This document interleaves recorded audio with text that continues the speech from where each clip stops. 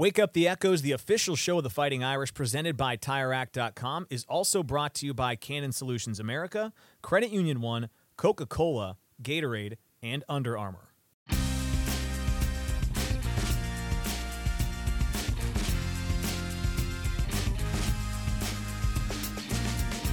Welcome to Wake Up the Echoes. This is episode 9, presented by TireRack.com. I'm your host, Tony Simeone, and yes, I know Notre Dame did not get the result they were looking for on the road at Clemson. It was a tough pill to swallow, a great environment down there, and Notre Dame came up just on the wrong end of that one. But they're 7-3 going into the bye, and as always, we had a chance to talk with the head coach, Marcus Freeman, about how they plan to attack the bye week and come out and finish the regular season on a high note. In addition to head coach Marcus Freeman, we talked to a couple of younger guys on this team. I've had a great time all year talking to the veterans, but this week we talked to running back Jadarian and freshman wide receiver Rico Flores Jr. It was great to talk to both of them about their respective positions and how they've adjusted to college football. Finally, we talked to Notre Dame athletic director Jack Swarbrick. He, of course, is transitioning out of the role at the end of the season, but this is his final football season.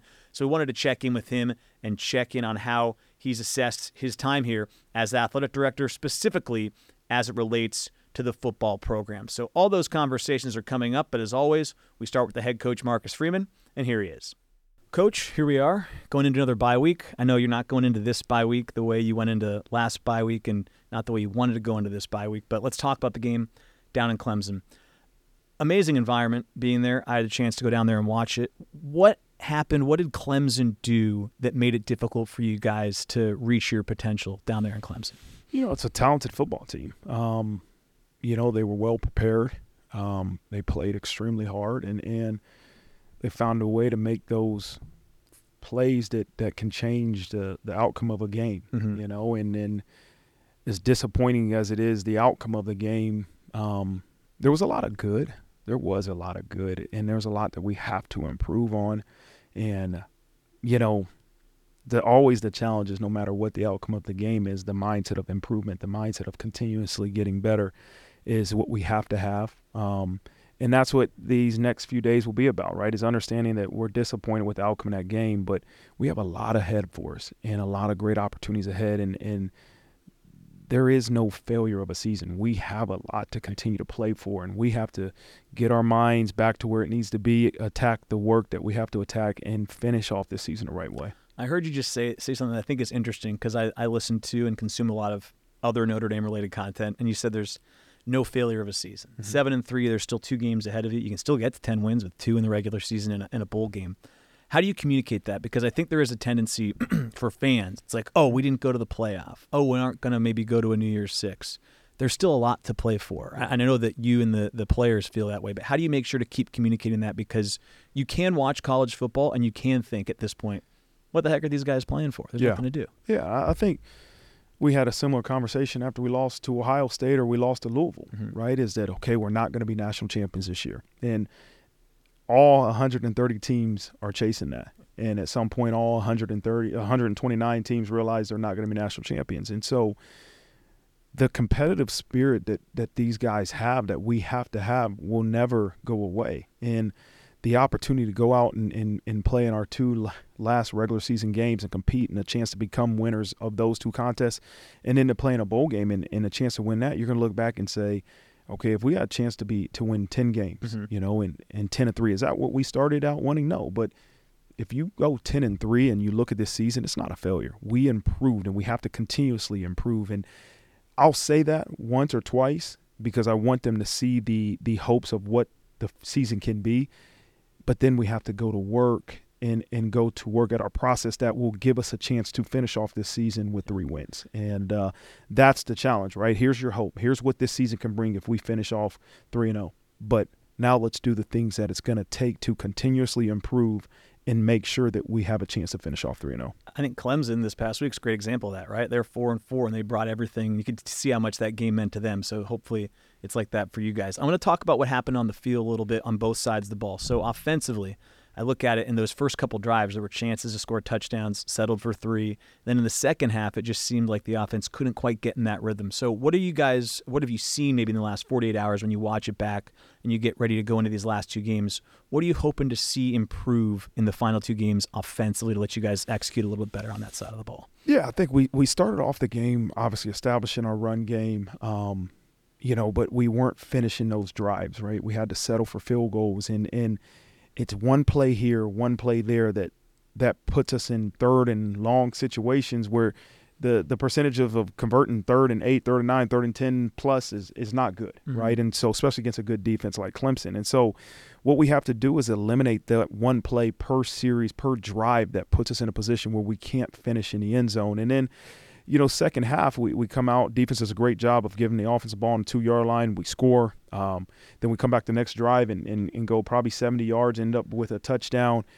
And then we kind of stalled. And why? Why did we stall? They did a good job of adjusting to the run. And so we said, okay, there's 2 ways to attack this. We can continue to adjust the run with some lateral running plays, or we want to throw them out of stacking the box. And we didn't have success completing the balls for many different reasons, sure. right? For protection, from the decision-making, from, at all different levels on their offense. And so we didn't flip the field.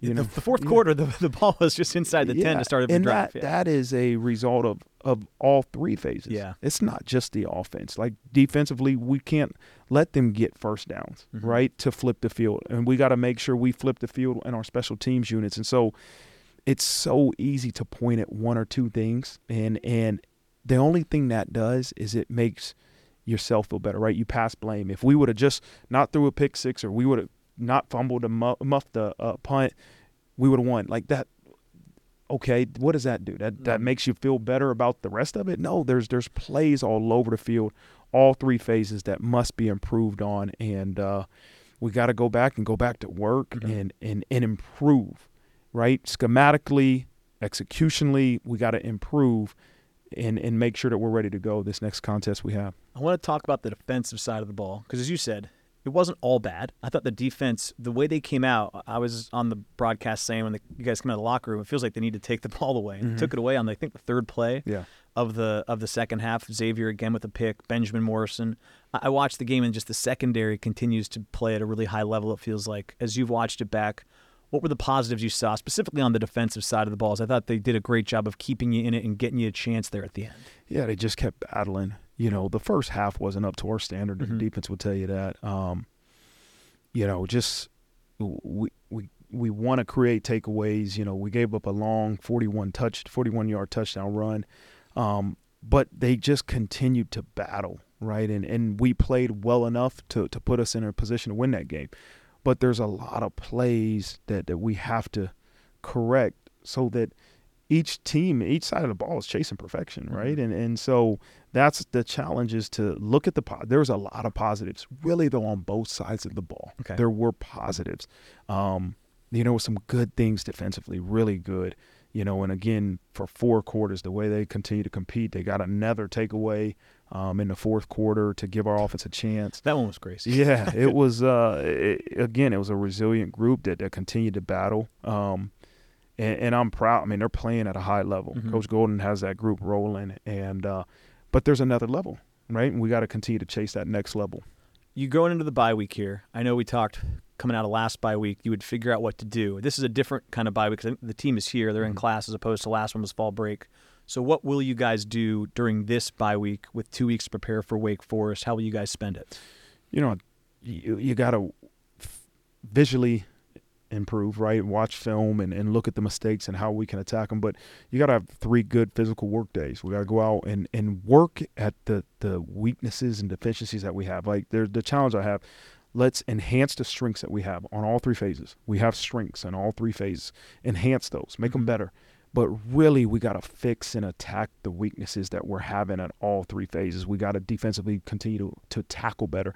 We got to make sure we're stopping the run. We're really good in pass defense. We got to stop the run. Yeah. Offensively, we got to continue to enhance our pass game. We got to make our pass game better, right? Enhance what we're doing run game-wise, but make our pass game better schematically and executionally, and, finish in the red zone. We got to win in the red zone. We can't settle for field goals. And then special teams, it's just been the inconsistent, right? The punt return, the touchdown that we had versus Pitt, and then we muffed the punt, and our coverage wasn't great on punt. And so those are all things that you have to attack during the bye week before you really start preparing for Wake Forest. Okay, I'm going to ask you a bit of a unique question, but I think it'll make sense. So we talked after Ohio State, and I remember the way you described the way you felt after Ohio State, like physical pain. So I'm going to give you some first-person perspective and then ask you a question. So I was calling the game in Clemson this week. It was a cool experience. And I found myself at the end of the game being there, watching you guys, as it went the wrong direction, like physically feeling like, oh, my gosh, they were so close and came up on the wrong side of it. So I'm like 1/10% as invested as you are and the players are. So what does it feel like when you guys put in all the work? Because I think there's a sense out there. I don't know. I just hear and read dumb things all the time, but it's like, what does it feel like because you guys are putting in the work and you just come up short? Like, what does it feel like after a game like that? I think everybody goes through their own mourning process, right? Okay. Is that you go from wanting others to feel your pain. You go from, pointing a finger. I can point the finger as a head coach if this guy would have done it, if that guy would have done that. You go through the state of anger, right, where you're angry. And then you finally settle down and say, okay, hold on. Let's continue to evaluate. Let's not let the emotions cloudy the truth, the film, the reality of things. And then you got to get back to work. And as I've told the team, getting back to work and really finding ways to improve doesn't guarantee you victories. We got better last week. It didn't guarantee us a victory. We didn't get a victory. But that doesn't mean this team didn't get better. If we didn't get better, then we've failed as coaches. We're getting better. Like, that's the every week challenge, is to get better faster. But it doesn't guarantee you a victory, right? And that's the challenge, is that in the midst of an outcome you don't want, can you still be motivated to get better and to improve? And that's as an individual too, right? You talk about the team, that doesn't guarantee victory. As an individual, we challenge our guys to get better. As individuals, that doesn't guarantee you a chance to start. Right. But it does guarantee you that you'll get better. And that's the only thing that we can control, is that we didn't get the outcome we wanted. Let's figure out why. Let's find a way to improve, and let's make sure that we are a better football team before this next opportunity we get. One thing that's been fun to watch, Coach, is after you guys have not had successful results, you've been great coming out of them. So I'm looking forward to seeing how you guys bounce back out of the bye week. As always, thanks for the time. We'll take a quick break. Awesome. Thank you. Hey, Notre Dame fans, this is Tony Simeone, host of Wake Up the Echoes, presented by TireRack.com. Much like the Fighting Irish, TireRack.com knows a thing or two about passion and performance. Their on-site test track is the gridiron, and they've drawn up a playbook to make tire buying a snap. Test results, consumer reviews, and a tire decision guide, plus mobile tire installation that comes to you. Get the right tires to tackle whatever comes next at TireRack.com, the way tire buying should be. Nobody protects you from mayhem like Allstate. I'm your game day face paint, and you just rubbed me right into your eye. Now your vision is super irritated. And so is that driver you just hit. And if you have cut-rate car insurance, these damages will rob you blind. So switch to Allstate. Save $468 and get better protected from mayhem like me. National average annual savings of new auto customers surveyed in 2022 who switched to Allstate. In most states, prices vary based on how you buy. Subject to terms, conditions, and availability. Allstate Fire and Casualty Insurance Company and affiliates, Northbrook, Illinois.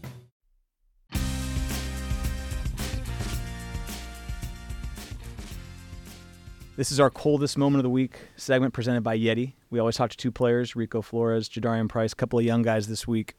I'm going to get to your guys' coldest moments of the year, but I want to start with Jadarian because we were talking before we started recording. We got to get this on the record.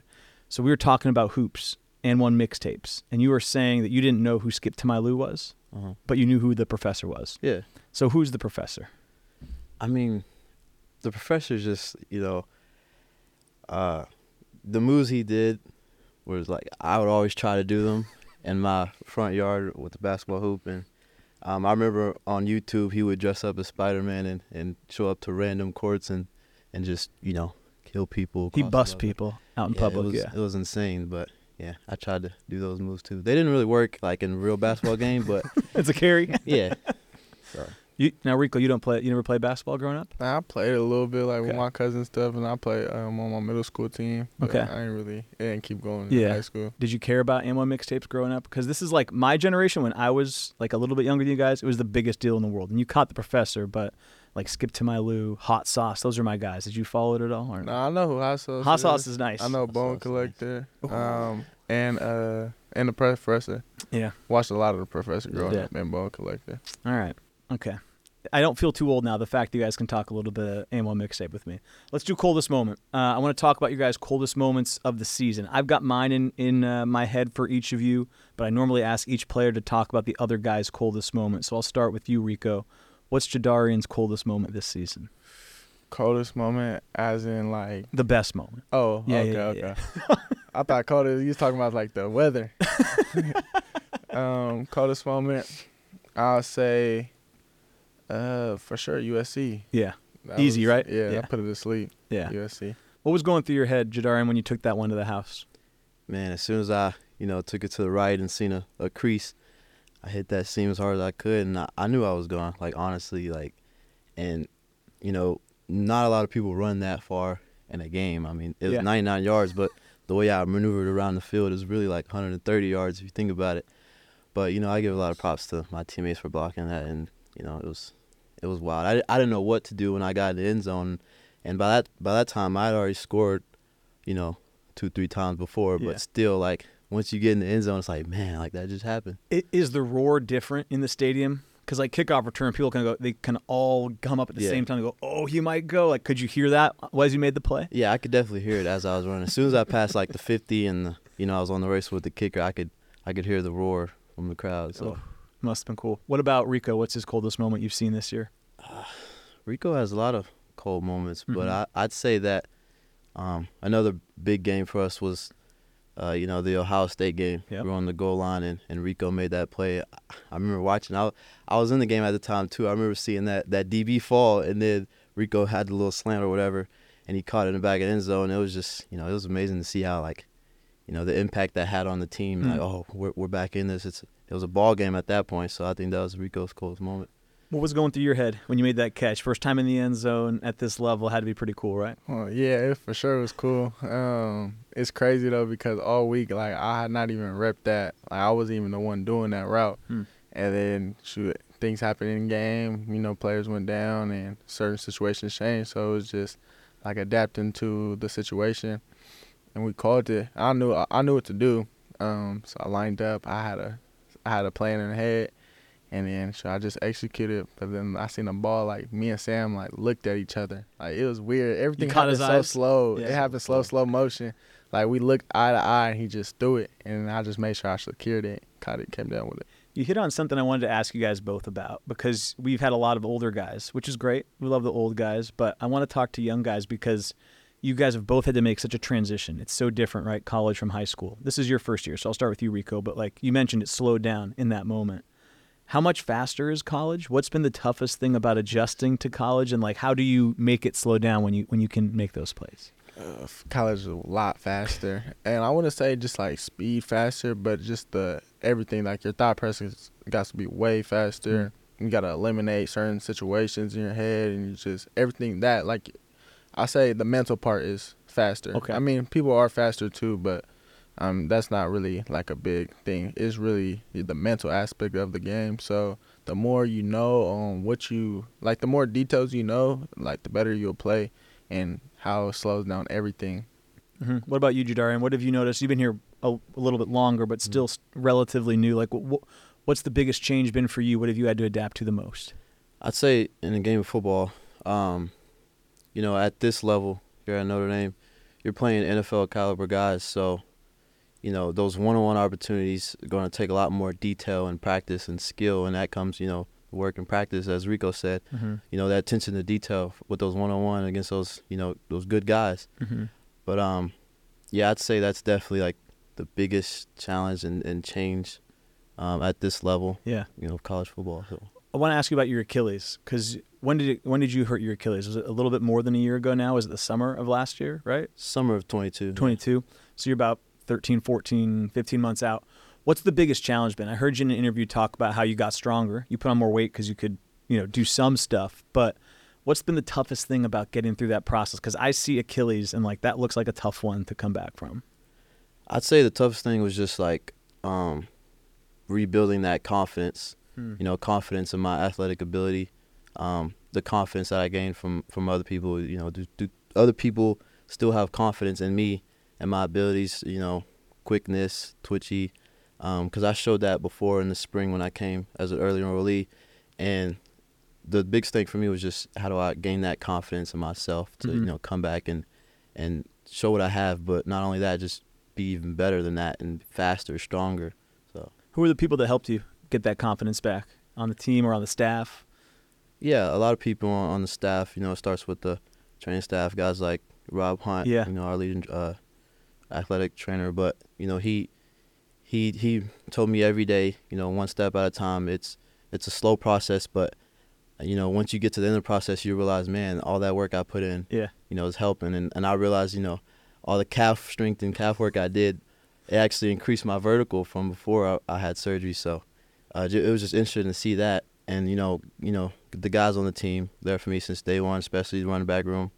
Those guys just being here, and I love this team for having my back and. Yeah. I want to ask you guys a totally off-the-wall question here. I was talking to Javante Jean-Baptiste, I think like 3 weeks ago, and he had put out a tweet over the summer. It's a really important question. He wanted to know what you thought was better, orange juice or apple juice. Do you guys have an opinion? For sure. Want to go first? Yeah, Rico, you go first. I got apple juice. Okay, apple juice. I feel like apple juice you can drink all throughout the day. Everyone's been saying this. You the same way, Jadarian? Yeah, I'm going to say apple juice. And why is that? Because you can drink it all day, or is there something about it that I'm missing here? I think so. I think you could drink apple juice right before you go to bed. I feel like. Oh. I feel like orange juice is like only for breakfast. I like orange juice, but I'm going to say apple juice above orange juice. Yeah. Apple juice. Apple juice. Yeah. Who was it? Who was here? It was Javante, and someone was we were trying to convince him he was wrong. I can't remember who he was with, but you could hear in their head, they were like, oh, wait. They said orange juice, and then the second they said it, they're like, it's apple juice. Like he knew in his heart that it should have been apple juice. I want to ask about being a receiver because I find it to be one of the most interesting positions because you have to line up, and a lot of times you might be running a route and the ball's not coming to you, or you got to run routes and you hope you get the rock and it doesn't come your way. Like, how do you develop the mindset to go out there, do your job every play, knowing that you might not get to be the one that shines at the end of that play? Shoot, that's a lot of questions. I say you just gotta take every play like you're going to get the ball, so you're not surprised when it doesn't come to you or it does come to you. Like Coach Doug always says, be surprised that the ball doesn't come to you. Like so therefore you gotta do your route like the ball's coming. Like even if you're the last progression, still the ball might be coming to you because you don't know what's gonna happen in the pocket. Like the pocket might fold, might be a rollout, scramble, drill. So you gotta always be prepared. Yeah, at running back. It's not quite the same, but again, you get in the huddle and like your job could be a variety of things. It might not always be you're getting the ball. How do you get that similar mindset that I have a certain job, I have to commit to this one job on this play? Yeah, it's just a mentality, and one of our pillars in the running back room is be a factor without the ball, and that's the same mindset as if you were running the ball, inside zone, outside zone, things like that. Because if you're a factor without the ball, then other people on offense have success, and then that just creates success for yourself because.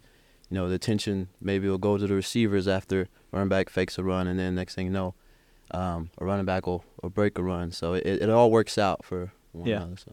Last question for both of you guys before I let Jadarian take off is just about the final two games going into this bye week. I know it didn't go the way you wanted on Saturday at Clemson, but there's still two important games left, and you got some time to get ready for the next one in 2 weeks. Just what are you guys hoping to accomplish here? What's the focus going to be like as you get ready for the last two games? I'll start with you, Jadarian. I say our next game against Wake Forest at home, we have a great opportunity to showcase our talents in front of our home crowd in Notre Dame Stadium. It's always great to play at Notre Dame Stadium. And, it's senior day, so, just being able to go out there and play for those great group of guys, our seniors, they've really paved the way for this program, and they continue to inspire me every day. So just getting ready for Wake Forest, and then I've never been to California. I know Rico's from California, but our last game against Stanford, I think my mom's going to show up, and, we get like a few hours off, so she's going to make me some Thanksgiving. Because we won't get Thanksgiving to go to week. Yeah, that's right. Yeah, so I think my family would come up for that game. So, it's just, the opportunity to, play again at home and also travel to somewhere I've never been before. So it's pretty fun. What about you, Rico?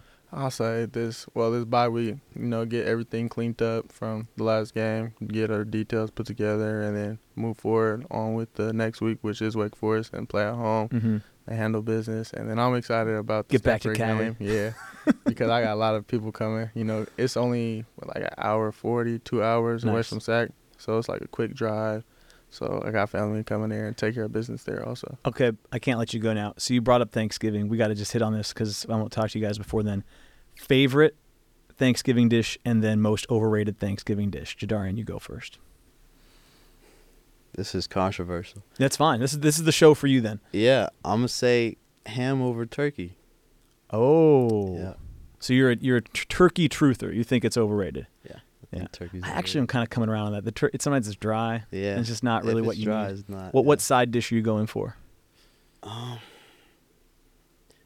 My mom's baked macaroni is the best. By far the best side dish I've had in my life. So. All right. Shout out to Mom. Yeah. Rico? I feel like turkey and ham is both overrated. Oh. I don't like neither. So you're just all sides? Yeah. Pretty much. Okay. And what's your side? Stuffing. Oh, yeah. Yeah. When done right, it's really good. When it's not done well, it can be I'm staying away from it. But if you do the stuffing right, that's the place to be. Yeah, my auntie makes some good stuffing. Okay. Yeah. Well, then you should have her bring it when you're at Stanford. I will. Okay. Sure. All right. Have to bring the leftovers. All right. We'll let you get out of here and we'll bring in Coach. All right. Bet. And we're back with the action. Coke Zero Sugar might be the best Coke ever. That's right, Jim. With an irresistible taste and zero sugar, Coke Zero Sugar is a must-try for any sports fan. So make sure you... Wait, Jim, I didn't mean try it right now. We're still on the air. Best Coke ever? Take a taste, Jen. Really? No, not right now, Jen. We got a game to call. Hey, it's Tony Simeone, the voice of Notre Dame Athletics. Have you saved enough for retirement? Howard Bailey Financial is the official wealth management partner of Notre Dame Athletics, and they have a free resource that you can download right now. Get insight on taxes, Social Security, income planning, and much more by visiting retirewithpurpose.com/echo. That's retirewithpurpose.com/echo. Notre Dame Athletics was compensated for this endorsement and is not a current client of Howard Bailey. For more information, visit howardbailey.com/ND-disclosure. We know you like football. So do we. We're TireRack.com, and this is our version of a 2-minute drill, except it's only 30 seconds. TireRack.com has an enormous selection of tires. Not sure which ones to buy? Use our Tire Decision Guide to find the right tires for your vehicle and the way you drive. Then get them shipped fast and free on all orders over $50. Shipping is in as little as 1 day, free. TireRack.com ships to independent, recommended installers. TireRack.com, the way tire buying should be. Touchdown!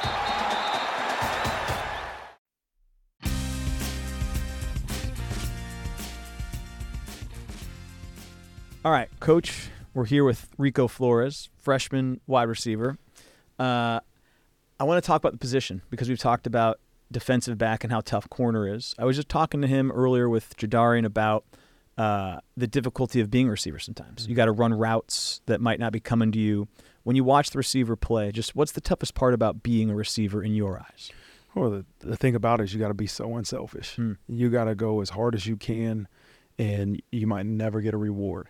And that's what I've learned about that position is that you truly – sometimes wideouts can be selfish. They want the ball. They want to score. You know, those guys like the ball, but you got to go as hard as you can for the length of the interval, and you might never get a reward. And that's part of the position. But you better make sure when that ball comes your way, you're in the right position, you're ready for it, and you're not surprised. Yeah. And so that's one of the toughest things about playing a wide receiver position. Rico, I want to ask you about your upbringing a little bit and just how football helped you. I've read some articles about how football really helped keep you on the right path. Just what's the value of football been to you and how it set you up for success and ultimately able to come to Notre Dame?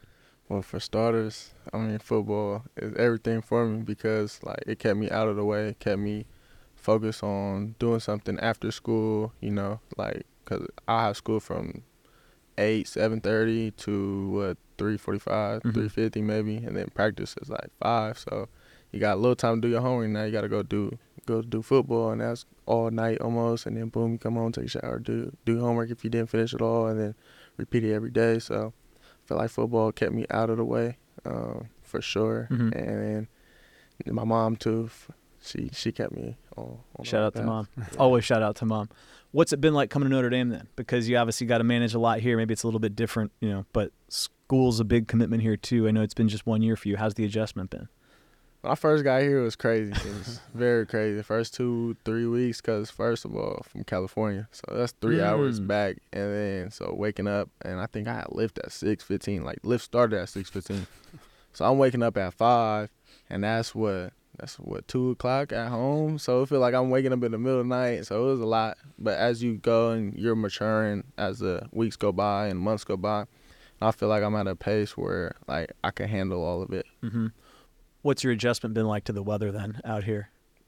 When I first came, it was crazy. January, it was snow. I didn't see no sun for like 2 months. So it was crazy to me. But everybody was like, it's normal. Like when I first seen the first snow, I was like, dang, it's snowing a lot. It was like, oh, that's nothing yet. I'm like, huh?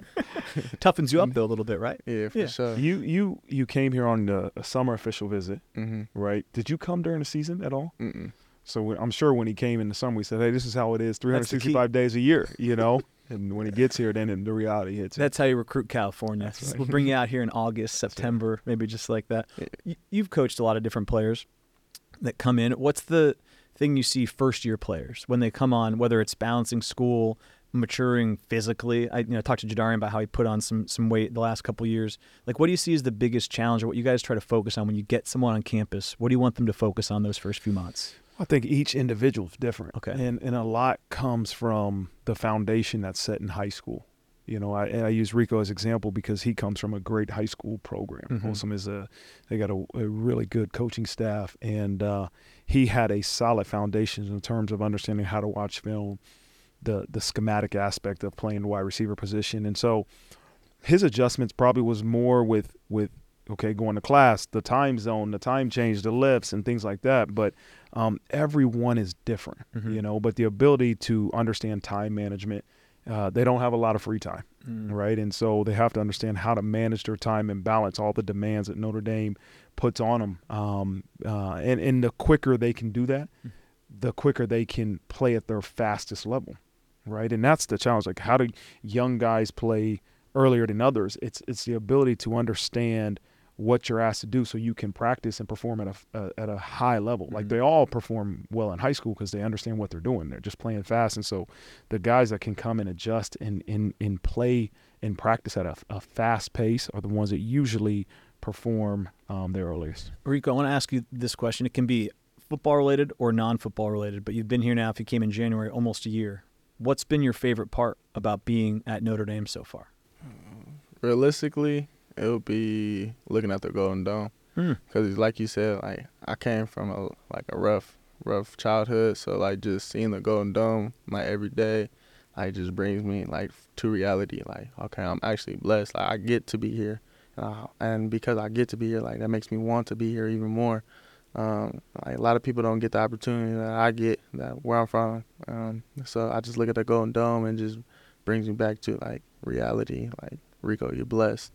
So don't take advantage. Like, don't have like excuses. Like, it just calms me down. I'll say, like, especially with the season, you got classes, you got everything going on. So like, you got to find somewhere or something that just brings you back down to earth. Like, and I feel like the Golden Dome, just seeing it sparkle, and you just be like, oh, okay, like that's not in Sacramento, but not in Sacramento anymore. Yeah, that's a great answer. I loved hearing that. I'll get you out of here, and I'll ask Coach what I ask everyone. We talked about a lot of older guys. It's great to have a young guy here because we can talk about his future here. What excites you? I mean, hearing that answer, that got me excited for him because he's going to look at that Golden Dome and have a great future here. What excites you about Rico at Notre Dame? I think his opportunities for success are endless. And when you have that perspective, you have that humility, that understanding of how fortunate you are to be at a place like this. And obviously I got to recruit Rico, so I know kind of where he's come from and what a great opportunity this is. But he understands that. Some of our players don't always understand, the great opportunity they have. And so it starts with owning that position, and he works tirelessly. I mean, Rico works so hard at being successful at school, at the game of football, and in life. And so I can't wait to see him flourish. And he's just starting. He's done more than a lot of freshmen at his level, right? And I just can't wait to see him continue to build on what he's already started. And I'm excited to be on the journey with him. Rico, thanks for coming by. We'll take a break. I appreciate it. That to-do list you have needs one more thing. Chill. It's an easy thing to do. Just crack open an ice-cold Coors Light and chill. Take the afternoon off and binge watch anything. Go to happy hour and stay for a couple hours. Who's counting anyways? Or hang out with just your dog, because you've had enough human interaction this week. Whatever you do it with a Coors Light. Mountain Cold Refreshment made to chill. 2020 Coors Brewing Company, Golden, Colorado. Celebrate responsibly. Bank like the Irish when you become a member of Credit Union One, the official banking partner of Notre Dame Athletics. Open a Fighting Irish checking account to get special perks and choose from one of 8 exclusive Notre Dame debit card designs, so you can show your pride every time you pay. Plus, with the Credit Union One branch located just steps from campus at 1140 East Howard Street and CU1's highly rated mobile app, it's never been more convenient to bank on your schedule. Find out more at creditunion1.org/Irish. Federally insured by NCUA.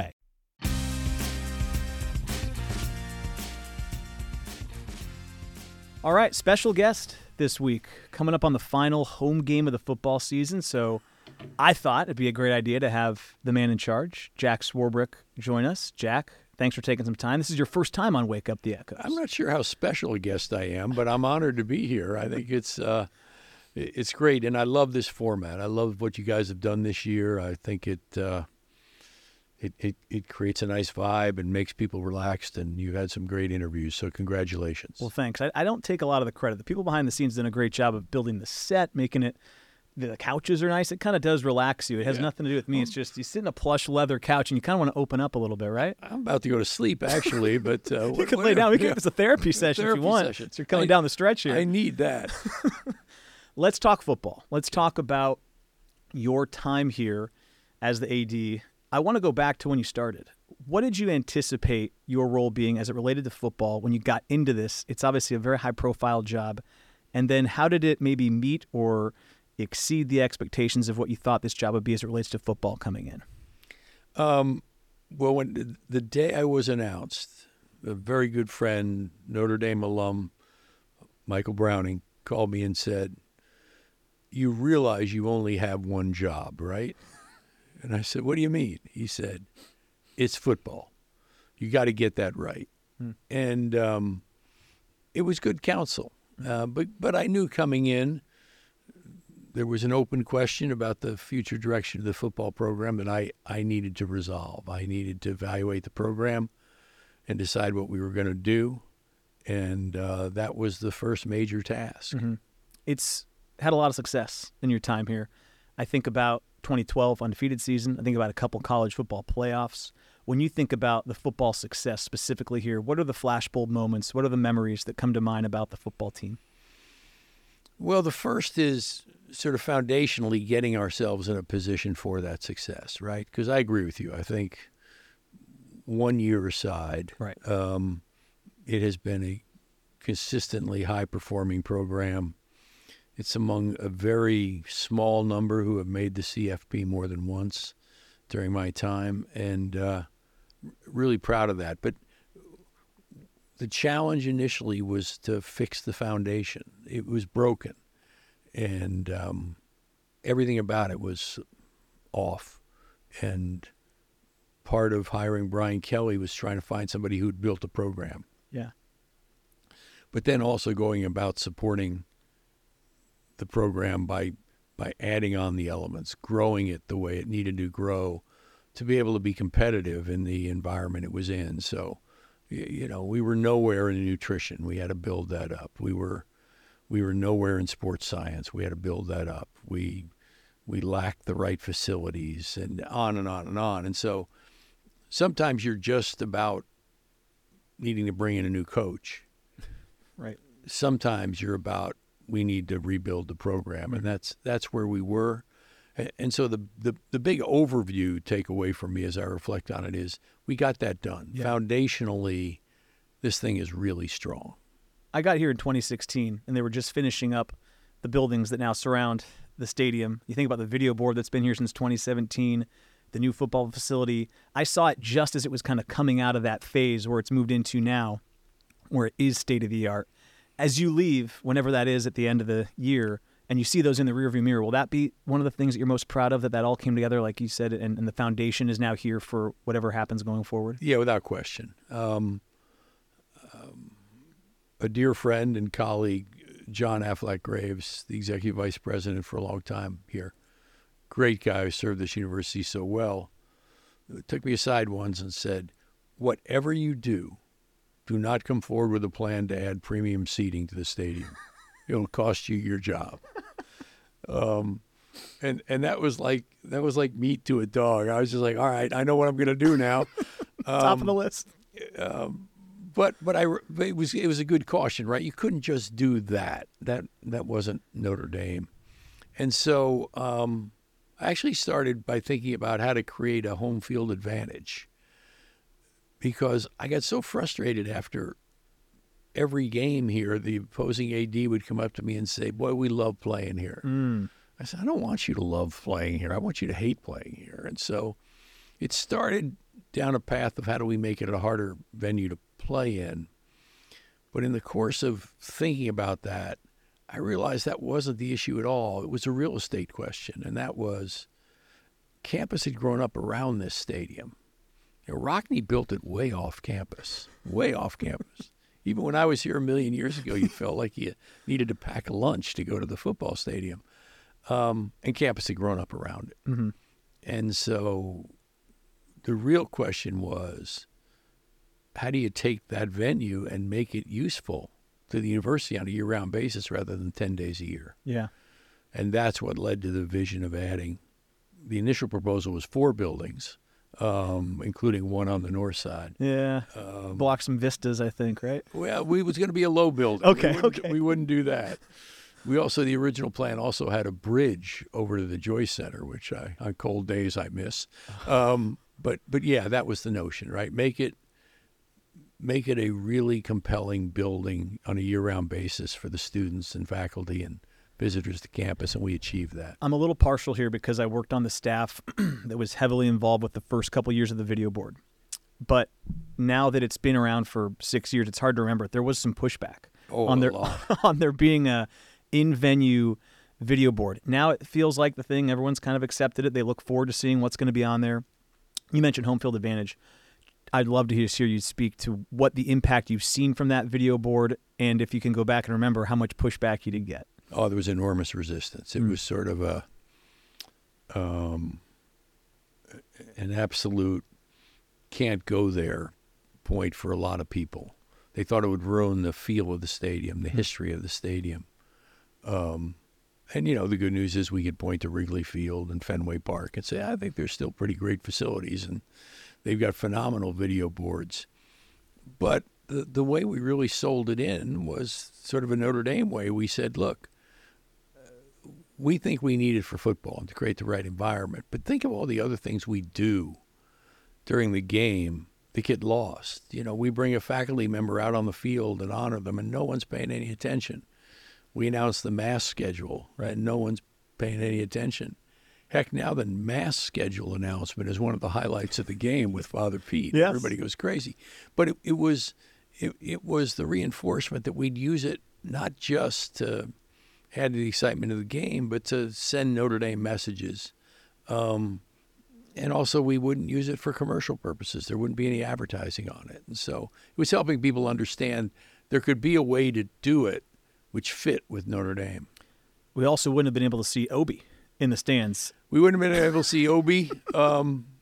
We actually had a recruit come in early in my time here who on his visit to the stadium said, you guys can't be very serious about football because there's no video board. Really? Yeah. Wow. And I thought, he's right. You know, that's the impression we're gonna create here.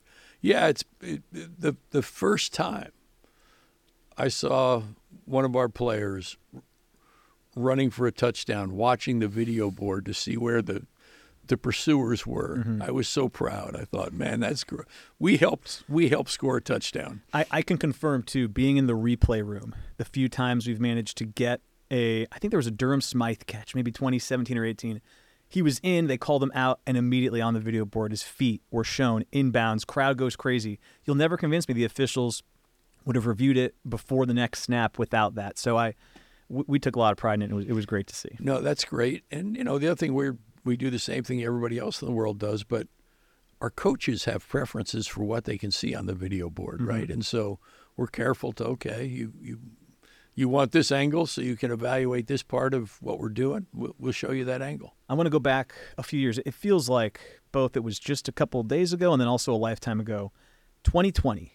I haven't really talked to you about this, but just getting through that year, specifically football. I mean, there was a time where it seemed like maybe there wasn't going to be a season, and then there was, and there were all these protocols. Was that the toughest portion of the time frame? Was that the toughest time in your position, or was there another time? I just think that getting through COVID had to be such a unique challenge that you'd never seen before, and hopefully we'll never see again. It wasn't nearly the toughest, but it was among the most frustrating because there was so much bad information floating around, and I thought the decision-making was so askew in a lot of places, and we were on Zoom calls every day, conference or CFP or and it was challenging. The great thing was being at Notre Dame and having the clarity that this place has. When Father John announced we'd come back to school, for me, coming back to school meant we're playing sports. Yeah. It's part of Notre Dame. If we're coming back to in-person education, part of that in-person education includes playing sports. And our decision was pivotal to the college football season. Yeah, I mean, I don't want to overstate it, but you had the Big Ten and the Pac-12 say we're not playing. The ACC, SEC, and Big 12 had a working agreement that if any one of them decided not to play, the other two wouldn't. And that really came down to us. And I had a reporter call me during it and say, I'm going to ask you whether you're going to play football this year, but I want you to know you're the 12th AD I've called, and the first 11 said it depends on what Notre Dame does. Wow. And so I felt I had clear marching orders based on the university's decision, and we went forward. And, I took personal offense to people who thought we weren't being responsible. We thought the better evidence was we could go forward safely, and time proved us right. Yeah. You mentioned the CFP. I think that's a topic that interests a lot of people. It's at 4 teams. It's going to go to 12. You've been involved with trying to, I think, optimize this process. Where do you see the future of it? What do you like about what we've seen from the CFP, and what do you think it's going to look like as it goes forward? I'm very excited about the future of the CFP, and I must say that 4-person working group that I worked with for a year and a half, Greg Sankey, the commissioner of the Big 12, Craig Thompson, Mountain West, and Bob Bowlesby, the Big 12, was about the most enjoyable committee assignment, and my world's full of committee assignments, that I had in my time here. They were great colleagues, great to work with. Nobody brought a prejudice into the room, and we just worked our way through hundreds of models to come out to the one we came out to. And I'm really excited about it. One of the things we did was mapped out the prior 12 years with every model we developed. And when we looked back at this one and said, boy, look at these first-round matchups. These are going to be extraordinary. And then the quarterfinals they led to. And so it became a compelling model for us. But I'm so excited. You're going to get some first-round games that are just unbelievable. There's a world in which Notre Dame's hosting Georgia here in a playoff game. Just thinking about that, I get goosebumps thinking about, and it's going to be a cold weather game, bring an SEC team up here. That has to be, especially as you move out of the role you're in and going to be a Notre Dame alum and fan, what excites you the most, right? Oh, absolutely. I think we're going to have some really memorable games, high stakes games that we get to host. We gave up the right to get a bye, right, as part of getting this model adopted. But the result is we'll probably be a first-round host more than most institutions. be an interesting time of year to host. Campus will be closing, and the weather will be challenging, but I think it'll be a great football environment. As part of this process, some of my colleagues developed a concept in here that the host institution could, at its option, relocate the game somewhere else if it chose to.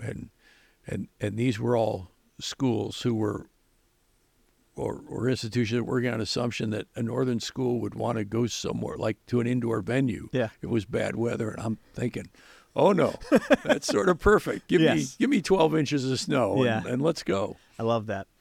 I want to talk about the football program and its future. And you mentioned you brought in Coach Kelly and really kind of turned the program back in the direction it's supposed to go.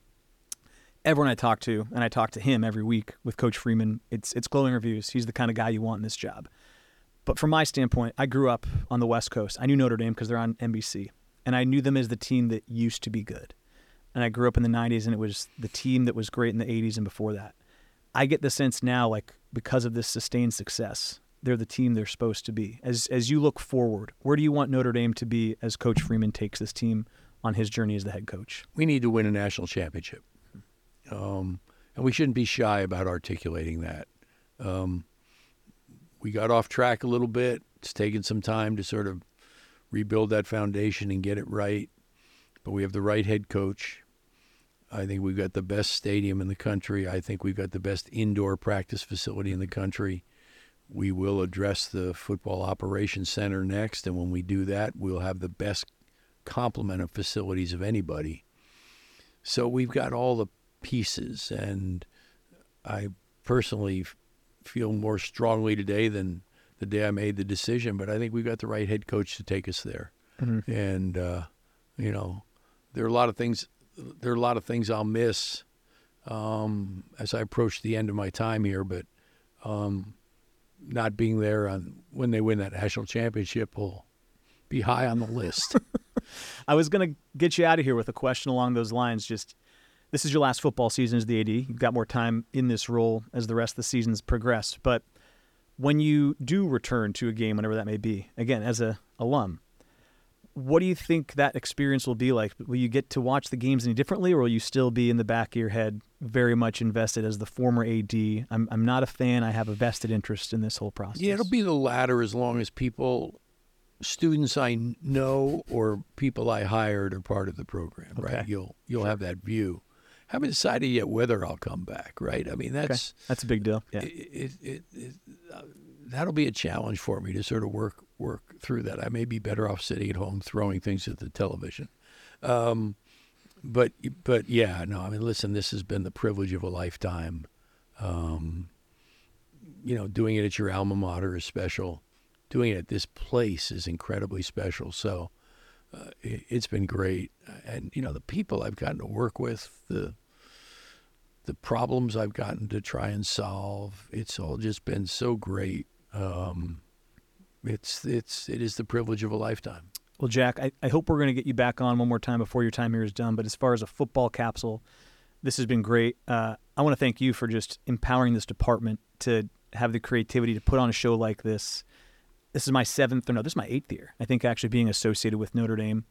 It's always fun to come work in this environment, follow the football team, obviously, but we get to do a lot of cool stuff, and it trickles down from the top. So thanks for what you've done. Obviously 16 years, but the 8 years I've been here, it's really made being around this place special and fun. Well, thank you. I appreciate it. And you bring up something that's really important to me. When people ask me the legacy question, one of the first things I always cite is Fighting Irish Media. Mm-hmm. When I got here, we had no digital media presence at all.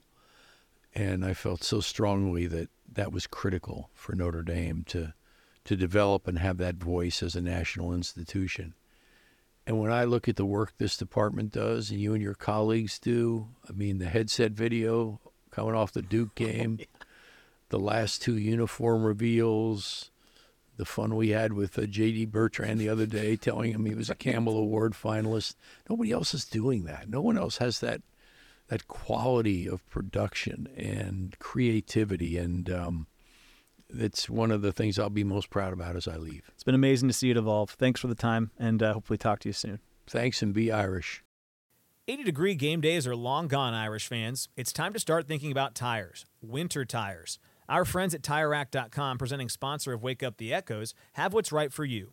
Headquartered just a few minutes from Notre Dame Stadium, their experts know a thing or two about driving through winter's worst. They spend months on their test track and at the Compton Family Ice Arena collecting data so you can get the tires to tackle whatever comes next. TireRack.com, the way tire buying should be.